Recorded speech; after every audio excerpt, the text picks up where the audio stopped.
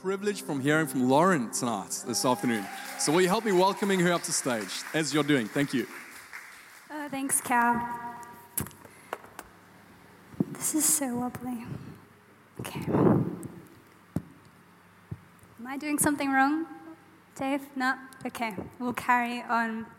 Friends, as Calvin said, my name is Lauren, and I've had the pleasure of meeting a lot of you, but if I haven't, welcome to New Life this afternoon. It is such an honor to be bringing the word. Should I just hold this like this? It's a good look. I have a smaller head than Michael, obviously. Didn't mean it like that, but thank you for laughing. Now it sounds like I have a big head. But anyway, how great has it been to walk through the book of Genesis together over these last 6 or so weeks? I came from a church where that's kind of all we did was walk through books of the Bible, and so it's been really special for my heart. Yeah. I gave it a go. Look. Let's do this. All right, is that better?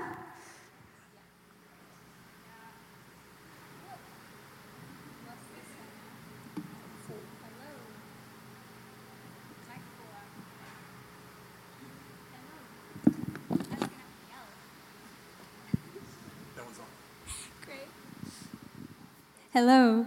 All right, we're back. Come on, how good is technology? It's funny, actually, we're talking about the Tower of Babel tonight, which is actually a form of technological advancement that we find after the ark, which is like the first thing that humanity builds. So anyway, that's a fun fact that you didn't ask for. If you have a Bible with you this afternoon, we're going to actually make use of that. So grab that. If you've got a phone with you, Genesis chapter 11 is where we are at. Before we actually read that through, though, I know that there's some of us who haven't been here every week, or some of us are brand new, which is incredible. Welcome to you guys. It is wonderful to have you with us. And so I thought it'd be good just to start our time by going backwards, just a couple of steps in our story to some of the things that we discovered last week. So last week, Pastor Mike, he moved us through this huge story of Noah and the flood. And I would say definitely go back and listen to the podcast of that, because the story of Noah and the ark is actually quite different than the story you may remember. If the last time you heard it was when you were a child, or if you've only watched it or heard about it through pop culture, things like Evan Almighty, it's not exactly what happens. So go back, listen to that podcast. And so what we're going to do is pick up from the end of that flood narrative in Genesis chapter 9. So Genesis 9:1 says, "Then God blessed Noah and his sons, saying to them, 'Be fruitful and increase in number and fill the earth.'" Move down to verse number 7. "As for you," same thing to Noah and his sons, "be fruitful, increase in number, multiply on the earth, and increase upon it." Now, does this sound familiar to anybody? A little bit. If you go back a few chapters to chapter 1, right after God creates mankind in his own image, in verse 28, chapter 1, God says, "God blessed them, and he said to them, 'Be fruitful and increase in number.'" And so what's happening here in chapter 9 is that God reinstates this mandate that he gave to Adam and Eve. He gives this back to Noah in the same way, but our context is a little bit different, right? Because now to Noah, there's just been this ginormous flood that's wiped out everything on earth except for Noah and his family. And so what does God do? He represents the same message, but he says, now you've seen the disastrous effects of human sin. You've felt the weight of that. You see how I feel about sin. But invitation remains the same. My command remains the same. My character remains the same. My heart for humanity remains the same. The question is, will you choose obedience this time? Will you accept this mission? Will you take up this mission and actually partner with me this time?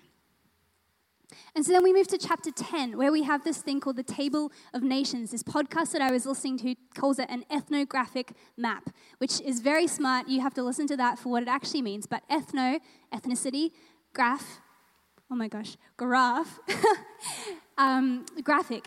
So it's a graph of all of the ethnicities as they spread out across the world. through Noah's three sons, Shem, Ham, and Japheth. Now, when we read 3 parts of this chapter 10, I want you to listen for the word language, or look for the word language. Okay, so at the end of Japheth's story in 10 verse 5, it says, "From these, the maritime people spread out in their own territory by their clans within their nations, each with their own language." Well done. Go down to verse 18. This is the story of the second brother, Ham. "Later, the Canaanite clans scattered, and the borders of Canaan reached from Sidon towards Gerar as far as Gaza, then towards Sodom, Gomorrah, a few other places." Verse 20, "These are the sons of Ham by their class and languages in their territories and nations." And then over to verse 31. "These are the sons of Shem by their clans and by their languages in their territories and nations." Now, what does this look like? It looks like obedience, right? Chapter 9, be fruitful, multiply, fill the earth. And then here in chapter 10, we see 3 instances where that's exactly what Noah's sons do. They go out, they fill the earth, they multiply. But there's this introduction of the word language, which begs us to ask the question, where did language come from? It's not something that I often ponder, but here we are.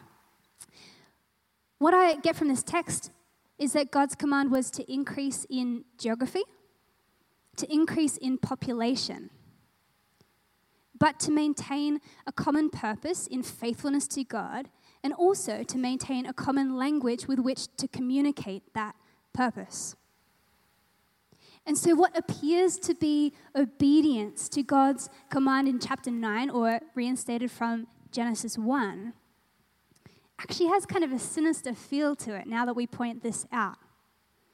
It looks like humanity has learned its lesson, and what then chapter 11 does, it's actually not chronological. Does that blow your brain?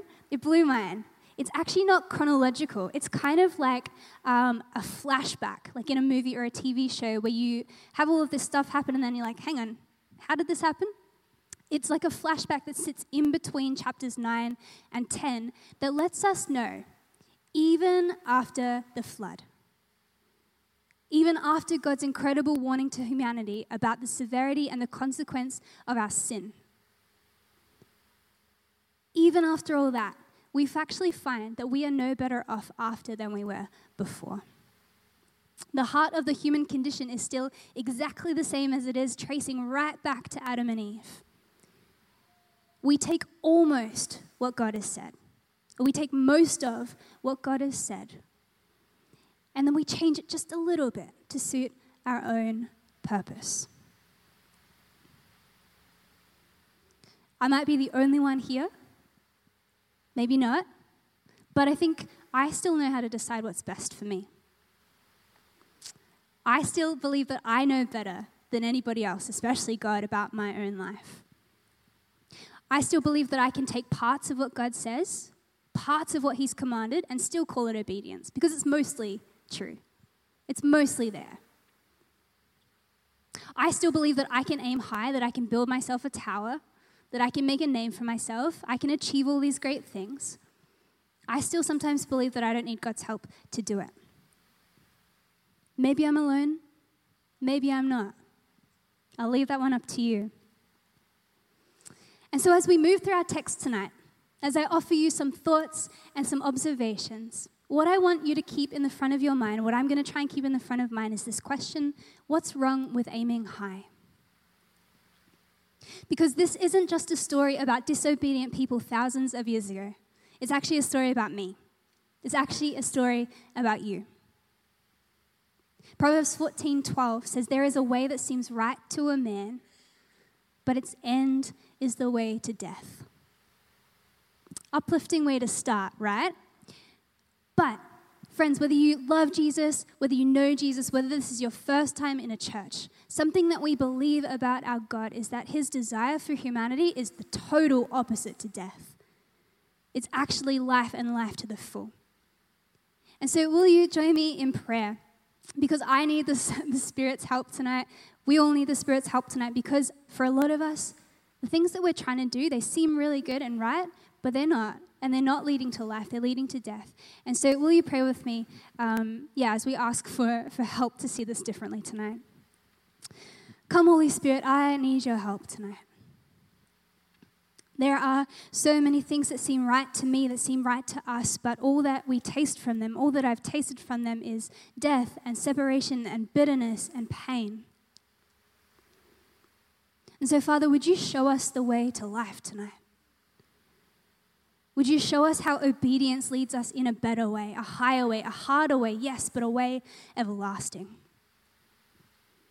Soften our hearts, humble our minds, open our eyes, let us have ears that hear what the Spirit is saying to us tonight. That each of us in our becoming more like Jesus, that we would see your kingdom come, your will be done here in Brisbane as it is in heaven. Take us from death to life. We pray this all in Jesus' name. Amen. Genesis 11, let's go there. It will be on the screen as well if you don't have access to one in front of you or can't share with somebody else. Now the whole world had one language and a common speech. Tuck that one away. As people moved eastwards, they found a plain in Shinar and settled there. They said to each other, "Come, let us make bricks and bake them thoroughly." They used brick instead of stone and tar for mortar. Then they said, "Come, let us build ourselves a city with a tower that reaches to the heavens, so that we may make a name for ourselves. Otherwise, we'll be scattered over the face of the whole earth." But the Lord came down to see the city and the tower the people were building. The Lord said, "If as one people speaking the same language they have begun to do this, then nothing they plan to do will be impossible for them. Come, let us go down and confuse their language so they will not understand each other." So the Lord scattered them from all over the earth, and they stopped building the city. That is why it was called Babel, because there the Lord confused the language of the whole world. And from there the Lord scattered them over the face of the whole earth. Now remember how I mentioned that chapter 11 slots in as this flashback between 9 and 10? Here's why. Because 11 says, now the whole world has one language and a common speech. But we've just read in chapter 10 that there's actually multiple different languages. It's hard to imagine. I think there's like 6,500 different languages. I'm probably really wrong on that. That was just something Google said. Sounds good. We'll go with that for now. Come talk to me later if that's way off. But it's hard to imagine a time before that where there was only one, right? Has anyone ever thought about that before? I haven't. Just gonna throw myself under the bus. But what this points to is that language, not just relationship with God, not just realizing we're naked, not just pain in having babies or working the ground. Language is another way that the curse affected humanity. These multitudes of languages are one of two moments, in the next one will come in a second, for us to be certain that the scattering that was brought about in the end of chapter 10 was not actually out of obedience to what God had asked, but that something else actually had to happen for humanity to be obedient, and multiply and fill the earth. If we read verse 2, here's the second thing. As people moved eastwards, they found a plain in Shinar and they settled there. The second thing is that the people move. Again, hints of obedience, right? They move somewhere, but what happens next? They decide they've gone far enough. They're like, no, I'm done, I'm tired. And they settle. They make camp, they make a city. They decide that their obedience to God is going to have a limit. Anyone else do that? Just me? No. Verse 3. They said to each other, "Come, let us make bricks, and bake them thoroughly." They used brick instead of stone and tar for mortar. Now, like we found out firsthand with all of our technological issues tonight, this is not God saying that he doesn't like technological advances. He's for it. Great. Gospel can go out on an app. I can read a computer. I can talk to you. There's people listening to this online in like 3 days' time. Great things. Really cool things. And it's also pretty cool that the first thing that gets built after the ark, humanity's like, oh, yeah, we have some new skills. I went to trade school. I did my apprenticeship.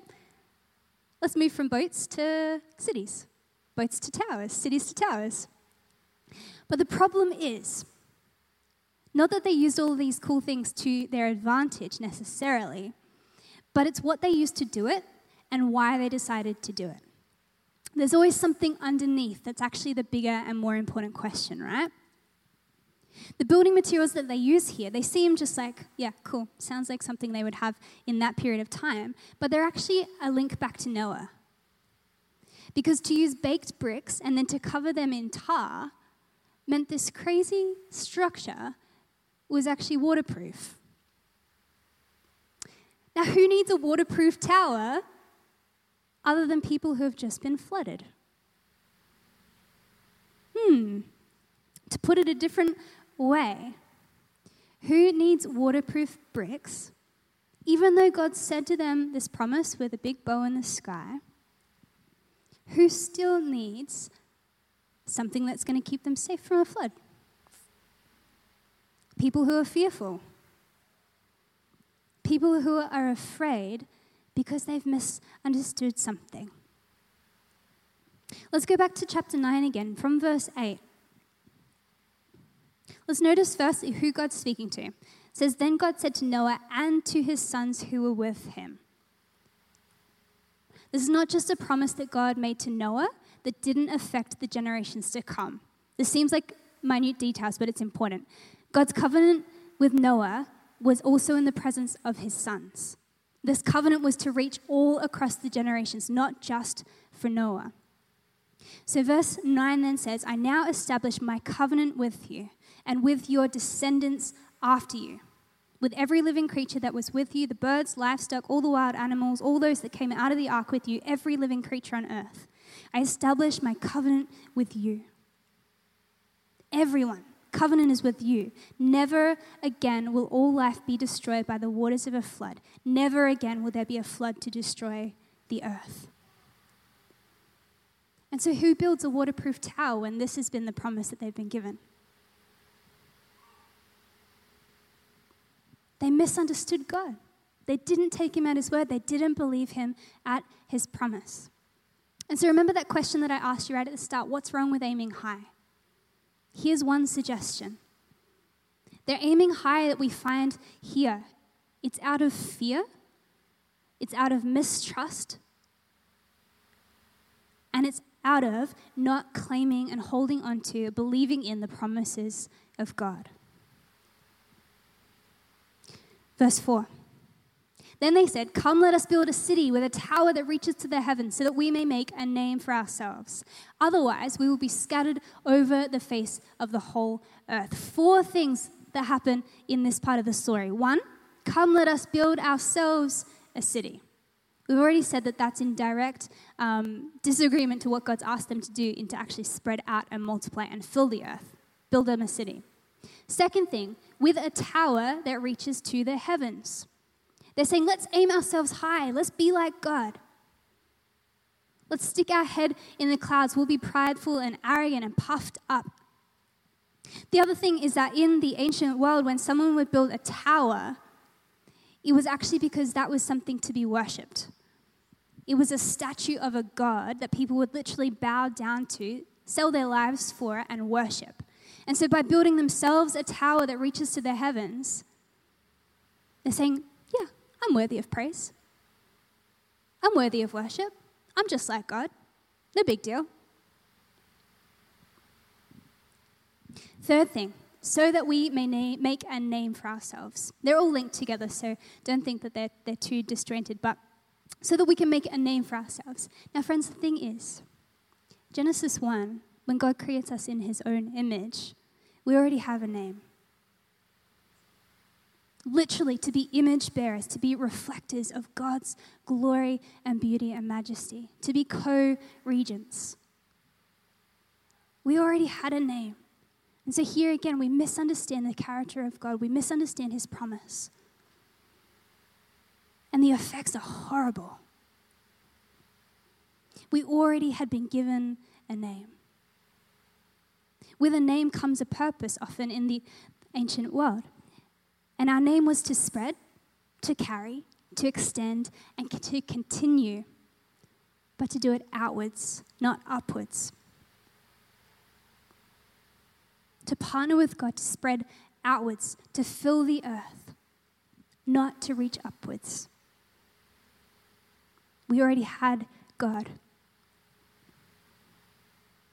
And then the fourth part of verse 4 is this fear, otherwise will be scattered over the earth.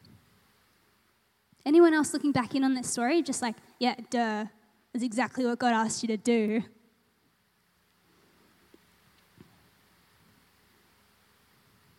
Otherwise, we'll be scattered. Walter Brueggemann, this scholar who Mike's been referencing a lot, he makes this point that there are two types of unity that are revealed to us in this story. The first type of unity is one that God desires. It's actually one that allows for and encourages scattering. Not this quote, but you can read ahead.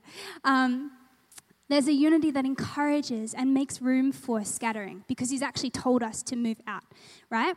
But there's also a unity that happens because of fear. Here is the quote. This text suggests a different kind of unity sought by fearful humanity, organized against the purposes of God. This unity attempts to establish a cultural human oneness without reference to the threats, promises, or mandates of God. This one is a self-made unity in which humanity has a fortress mentality. It seeks to survive by its own resources. It's a unity grounded in fear and characterized by coercion. A human unity without the vision of God's will is likely to be ordered in oppressive conformity. And finally, it will all be in vain. And so if we look at our text tonight from this perspective, through the lens of our question, what's wrong with aiming high? Their aiming high is out of fear. It's out of resistance to God's purpose for the flourishing of creation. The people are fearful of spreading out, of leaving what is safe and comfortable and familiar. Proverbs 14:12 again. There's a way that seems right to a man, but its end is the way to death. This tower is an attempt at self-serving unity. It's in direct resistance to God's scattering activity, God's type of unity. They miss something important here. Because unity, at its core, is actually about faithfulness to God. Unity is about faithfulness to God, not sameness to one another. Let me say that again. Unity is about faithfulness to God, not about sameness to one another. And then we get to verse 5. If you turn this whole, I don't know, I'm a visual person. So if you turn this whole chunk of scripture like sideways, actually what happens is this parallel for this verse 1 to 9. So 1 and 9 are quite similar. 2 and 8 are quite similar. 3 and 4, 6 and 7 are quite similar. And then 5 right in the middle is this like hinge point of our story. You can probably research that and explain it in a much better way than that. But it's this turning point of the story, and it's actually a moment of comic relief. Gosh, God has a good sense of humor, which I am very grateful for because life would be very serious if it was just up to me. But God comes in here, verse 5, interrupts this narrative with a beautiful, beautiful, awful joke. And I think of it in a similar way to God's question to Adam in the garden of, where are you? Or like when Pastor Mike pointed out last week when God remembered Noah. God's not asking where Adam is because he lost him and he's trying to find him. He didn't have to remember Noah because he forgot Noah. And here in verse 5 where it says, but the Lord came down to see the city and the tower the people were building. He didn't come down because he is so impressed by human achievement. He didn't come down either because he's so distant and removed and far off from the whole scenario. No. God, laughing at the people, he comes down to remind us that he alone is God. That he is the only one who is so much higher and further above and better and more beautiful than anything humanity could try and build for themselves. The Lord came down to see what the people were building, this tiny little tower that they were so proud of.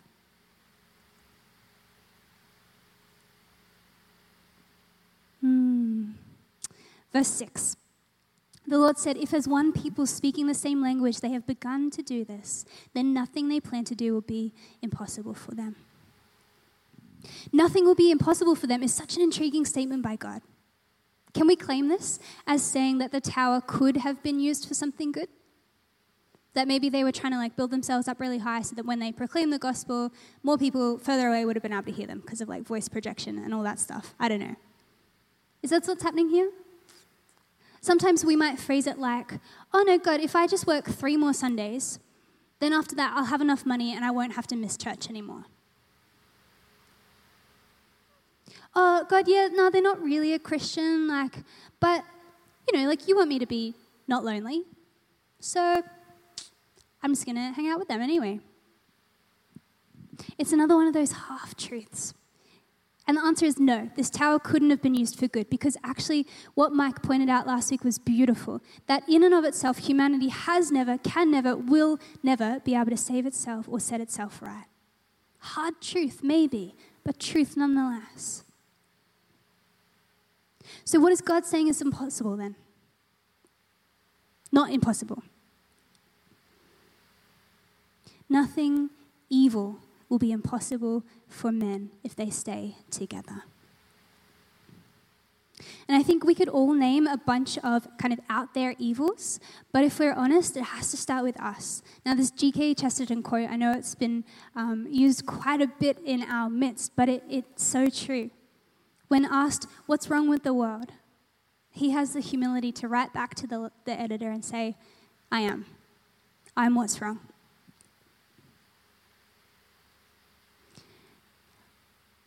Okay, just as a quick sidebar, I thought of one verse that says, with man this is impossible, but not with God. With God all things are possible. And I have often used this or heard this misused and out of context. And when I actually reread it, what Jesus is saying is impossible with humanity is only one thing. It's salvation. Everything evil is possible for humanity. Everything. But the one thing that we can never do is save ourselves. That's kind of wild and beautiful. God is the only one who can achieve salvation. And friends, even back in Genesis, that's what he's already working towards. Verse 7, come let us go down and confuse their language so they will not understand each other. So the Lord scattered them from there, verse 8, all over the earth, and they stopped building the city. And this forced separation of humanity from Babel, this confusing of language, not only that they can't understand each other, but other translations will put it, they can't hear each other. What he's doing is a few things. Firstly, this is an act of God's mercy more than it is of his judgment. He knows that if we stay together, if we keep speaking one language, all we're going to do is evil and we're actually going to self-destruct. But in his mercy, he sends everybody out. He gives them different languages that they can't continue to do the same thing.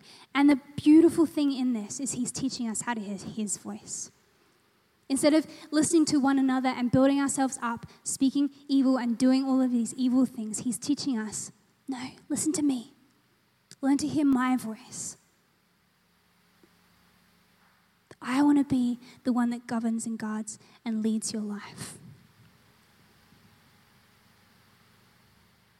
And so dividing humanity with language and scattering them then geographically puts a check on the power of our sinful nature and shows us that God uses it all. He uses our sin, he uses our selfishness, he uses it all to achieve his purpose of being known in the whole world. Remember that his mandate to us still hasn't changed. It's still to be fruitful, to multiply, and to fill the earth. In verse 9, that's why it's called Babel, because there the Lord confused the language of the whole world, and from there the Lord scattered them over the face of the earth. Friends, God always accomplishes that which he sets out to do. His word never returns void or empty, Isaiah 55 tells us. Habakkuk 2 tells us that the earth will be filled with the knowledge of the glory of the Lord as the waters cover the sea. You think we'd learn to get on board a little bit quicker?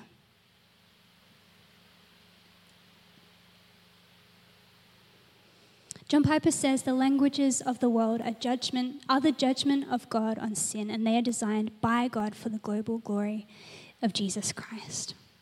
And it's a reminder that even our worst moments, God is still transforming and redeeming for his glory and for beautiful things. Because like I said, our mandate is still the same.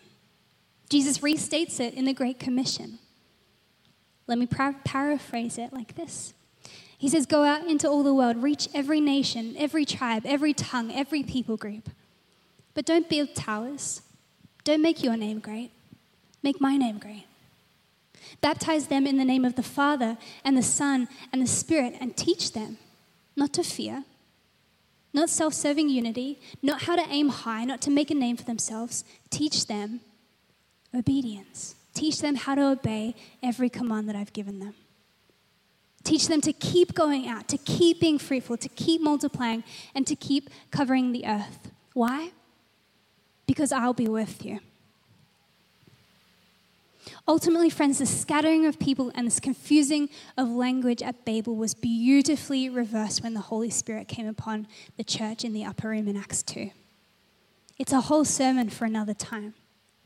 But as they gathered in unity to hear God's voice, not their own, they're filled with the Spirit and they begin to speak in other languages again. And not only this, the most wonderful part of this is that not only do they speak in other languages, they say, what's going on? We can hear each other. We can hear each other speak again.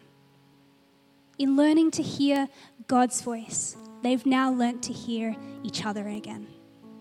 Relationship is restored. Reconciliation happens, as Kristen said beautifully before, both vertically and horizontally.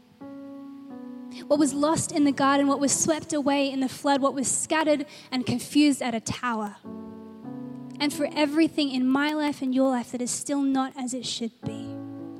We actually get to anticipate a day where God will be most glorified because of every single language. Because of every single tribe and nation and people. Because of every scenario that was purposed for evil, but God is repurposing for good. Will you stand with me as we finish? Revelation 7:9 says, after this I looked, and there before me was a great multitude that no one could count, from every nation, tribe, people, and language. Redemption. They're all standing before the throne and before the Lamb, Jesus. They were wearing white robes and were holding palm branches in their hands. Welcome to Palm Sunday. And they cried out in a loud voice, salvation belongs to our God who sits on the throne and to the Lamb. The good news of Jesus is that Jesus, God, came down to us. We didn't have to build a tower up to him. He came down to us. He lived a life that you and I couldn't. He died a death that you and I deserved. And in being raised to life, he made a way for us not to aim high, but to be lifted high, to be restored to relationship with our Creator. And so back to our question, what's wrong with aiming high? Maybe nothing, depending on how you look at it. Maybe you've had a few helpful things that you're able to piece together with that tonight. But let me leave you with a rephrase of that same question. What's better than aiming high?